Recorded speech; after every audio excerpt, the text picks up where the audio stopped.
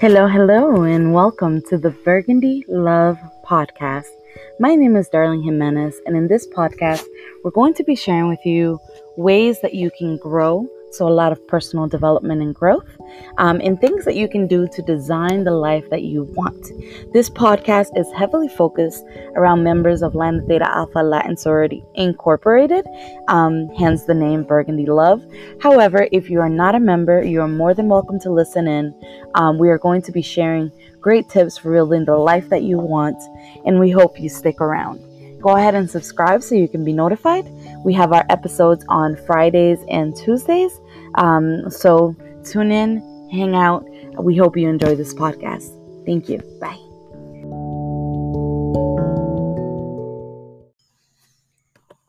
Hello, and welcome. This is the Burgundy Love Podcast. In today's episode, we're going to introduce something called story time. This is going to be the first of what I hope will be many story times where I will be sharing personal stories about my upbringing, as well as personal stories of our future guest. So story time is a little bit different than the general informative format of our show. And the reason why I thought it was necessary to create a story time segment or a story time episode, if you will, is because as you journey through life, you experience a lot of your own stories that help define you in a way that is hard to explain. And I really want this podcast to be a forum for storytelling and processing, as well as education and personal growth. And so today I am going to feature myself in the story time segment, and our podcast as a whole today will be story time. So it might be a little bit shorter than you're accustomed to, but that's okay. I really hope that you guys enjoy this format, and definitely look forward to the feedback on it. And so today's story time is going to be centered around my experience as a Latina at Columbia University in the city of New York City. And I wanted to share this because I think it ties really well into a previous episode that we had with our very own Leslie Shaw, where she was talking about being a minority at a PWI. And I know that. I wanted to kind of chime in and talk a little bit about what my experience was 12 hours north. This podcast is in a way kind of a response to some of that conversation that we had about being a minority at a PWI. Certainly, Columbia is definitely a PWI. If you guys have been tuning in for some time, you maybe heard my story about just the getting into Columbia and how big and monumental that was for me. So I wanted to just talk a little bit more about what happened once I got there, right? There's 18-year-old Dominican me leaving Marcy Projects to go to Columbia. My mom was absolutely not thrilled about the idea of me living away from her. As you know, Dominican parents can be, and Latin parents in general, can be a little bit traditional. And so she was not happy about the idea of me going to live in college. But the scholarship that I received to attend Columbia basically stipulated that I needed to live on campus for that first year. And I'm really glad that it did, because it definitely opened up doors for opportunity for me, right? So the other thing is that I was accepted into Columbia as a part of the HEOP program, which is a program that they use to kind of prepare students who might be less than prepared for the demand and rigor of the university. And so as a part of the HEOP program, I had to go to school about a month prior to everyone else, and then they did essentially a full month of reinforcement. And as soon as I got there and started taking classes, I realized that in spite of me being an excellent student in my high school, of having above 4.0 GPA, in spite of all the extracurriculars, in spite of the college prep that I had done, nothing that I had done in my 4 years of high school had prepared me for the level of academic rigor and the way of thinking at the university level, right? And I come from a small high school in New York City, life sciences secondary. So it's not known as like the greatest and best school in New York City, you know? It's a small high school. I thought the staff was fantastic there. Especially want to shout out Miss Jamberger. She was my social studies teacher. And she absolutely changed my view of the world. Talk about an influential force in my life, right? And so arriving at Columbia for the first time, I had the expectation, because I had done so well in high school, that I was ready and that I was going to do extremely well. Very quickly, I found out that I was not at all prepared, and that the level of college rigor is quite different from anything that I had experienced, even in my college classes that I had taken while in high school. The other thing that I realized is this was my first time in my life actually being in a community that was predominantly not Black and Latino, right? So growing up in Marcy Projects, I was always surrounded by Black and Latinos, which 100% my people, you know? So that was the environment that I was comfortable in. And even in my high school, in spite of it being the Upper East Side, it was also Black and Latino. So I arrived at Columbia and I really remember feeling incredibly out of place. I love the diversity. It was definitely something to see, you know, students from everywhere all around the world. But I also felt extremely out of place. And I definitely found myself for the first time being in the minority. Like growing up in the hood or going to a school where the majority of people are Black and brown, I wasn't like used to not being part of the majority, if you will. And that was truly the first time where I realized, wow, this world is pretty big and I am not the majority. Um, and then there was something else, of course, that immediately arose, which was social class, right? So I, like I mentioned, grew up in a disadvantaged, if you will, neighborhood, meaning we didn't have access to the greatest schools or the greatest parks, and money was always a concern. And so this was the first time that I was really around a higher strata of society, people that had money or whose parents had money or who had an upbringing where they were financially well off. And so it really quite came as a shock to me, some of the access and some of the things that other people had access to. And this was the first time that it really dawned upon me that I was poor, which is interesting, you know, because growing up, I definitely feel like we lived in apartments that had a lot of like maintenance issues and things like that. But I'm grateful because there was always food on the table. I never had to worry about that. So even though we were growing up below the poverty line, I never felt like I was missing anything. We used to buy clothes at secondhand shops, and I loved it.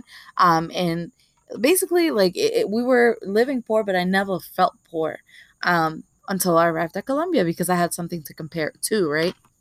And a large portion of my experience at Columbia, I feel like quickly became defined by my lack of access, meaning the lack of wealth, and also by just the lack of general support, if you will, right?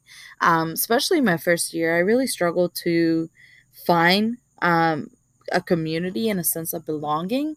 And I was really fortunate that I had met the people I did during the YEOP program because those remained throughout my college career my very best friends. And to be honest, without them, I don't know that I would have made it through Columbia. I think, unfortunately, at the time at least that I attended Columbia, there was still a lot of work to be done for students of colors to feel included. And there was a I don't know even know how to describe it, but it was very hard to find community. It's very hard to find the support that you needed. And I don't know if things have changed since I went there. But I can tell you that at the institutional level, I do not feel like I received the support that I needed. The support that I found came from the community that I built, other students that were similar to me, the students that I met in the HEOP program who also came from disadvantaged backgrounds, who had parents at home that didn't really understand the system. So it really took a lot of getting used to this new world. And it was really the community of people that I found, the individuals in that community, that helped me make through it rather than the institution. Of course, as being a student of color, and being a Latina woman, and being in a program that was predominantly a STEM field, so the computer science kind of area, also meant that I was probably one of three women in the room most of the time, and then certainly the only Latina in the group, right? That frequently kind of became a thing, right? Um, just me being, you know, the only Latina in the room. And it really is, it's kind of an interesting experience, feeling so out of place and feeling so different. Um, and I think one other thing to kind of highlight is that program that I was in for computer science only had one female faculty at the time, meaning I didn't have a chance to get exposed to a lot of Latina women in the field, or just women in general in the field. I think that the one kind of female person that was part of the program, I also didn't even get a chance to take one of her classes.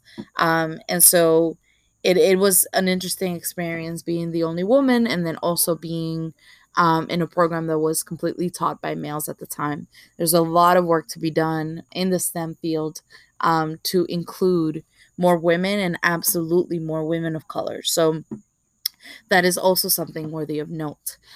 Something that also characterized my experience at Columbia, and this is really unfortunate, it was a lack of access to food. So the way that it worked is the first year, the university would provide meals through their cafeteria, and that was kind of included. But after that, you have to kind of figure out your own. Um, and so one of the things that I really struggled with was during my second and third year was actually access to food. So even though my mom lived in New York City, like, it was not always possible for me to go visit her to go pick up food. And so there were a lot of times when I would be like, run out of money for some reason, and not be able to really afford anything other than something like M&Ms, or of course ramen noodles, right? I was absolutely a broke college student, and interestingly enough, it's not that I didn't have a job, because I did work throughout my whole entire time at Columbia. But I also was very miseducated about money, right? And I know we recently did a podcast on money, and God, I wish I knew then what I know now, right? Because I think it could have saved me a lot of pain and a lot of hunger. But there were so many times where I literally was hungry, and I had no money to purchase food. And so once again, like, during times like that, I heavily relied on that community that was there for me. I know I had a roommate my second year, Adriana, and her family always had delicious Mexican food that they would bring, and she would always share with me. So I'm forever grateful for her and for that. I know I also had friends that would swipe me into the cafeteria, so absolutely grateful for that as well. And there was Donnie, who's also a very close friend, who would always kind of share some of his food that his parents would buy in bulk for him. So I definitely had a lot of support, and I really wish that the beginning of my college career began with some education around money, because you take a poor kid out of the hood with very little knowledge and information about money, you thrust them into an environment where they have to kind of figure it out for themselves. And sometimes they're not equipped, and certainly this was my case, to make the best decisions around money. And so that is something that I absolutely wish they did. And it's like a tip, if anyone that works at Columbia is listening, is try to educate your students a little bit more about finances and money management, and how to really plan out their year and their money, depending on the work that they have. Um, yeah, so that was a bit of a struggle. However, I do find that I developed a really amazing group of support. that enabled me to kind of make it through. And one of the things that they were always kind of giving me advice about and trying to help me about is we all came into a super competitive environment where you are always expected to be achieving and excelling. And there's almost like a toxic culture around that achievement and that excelling. It's like it comes to a point where you become embarrassed if you don't have a grade that is really high, A plus plus plus plus, because it seems that everyone around you is doing so well, and people certainly put on the show or the facade that they're doing so well. And so if you're the one person that is not doing so well, if you're someone who is struggling, then you can really feel out of place and start to question your own capabilities and your own value and wonder if you belong there, right? So, once again, the sense of belonging is really huge, especially for us as students of colors at a PWI, because we don't feel like we belong, and we often feel that we're ostracized or that we're left out of certain circles because of a lack of access to money and resources. There are a number of students that I met during my time at Columbia that were clearly very well off, and they were always dressed to the max and always taking trips around the world with their parents and doing this and doing that, all the while being a college student. And unfortunately, that is not something that we had access to. But it did feel out of place and strange when you found yourself as the outsider in a conversation based on the finances, right?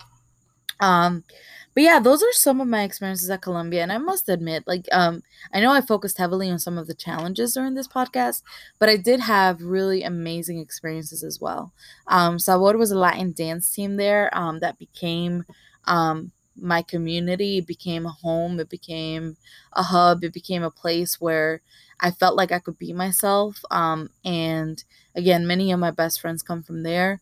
Many of my other best friends come from the HEOP program, where we kind of struggled together, kept each other accountable, really helped each other out. Um, I know, like, on several occasions, two of my close HEOP friends lend me their laptops because mine had crashed and I couldn't even do my schoolwork properly because I didn't have access to a laptop. And so some of those challenges kind of were made easier because of the love and support of that community of people that I found.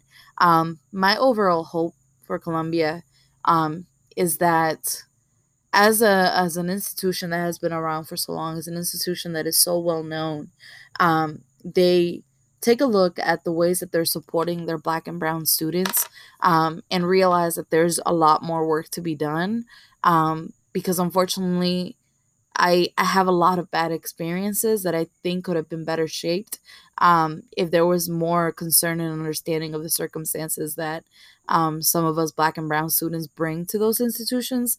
And undeniably and invariably, I do believe that we bring a value about experience and diversity and knowledge of something completely different that they don't necessarily pay as much attention to.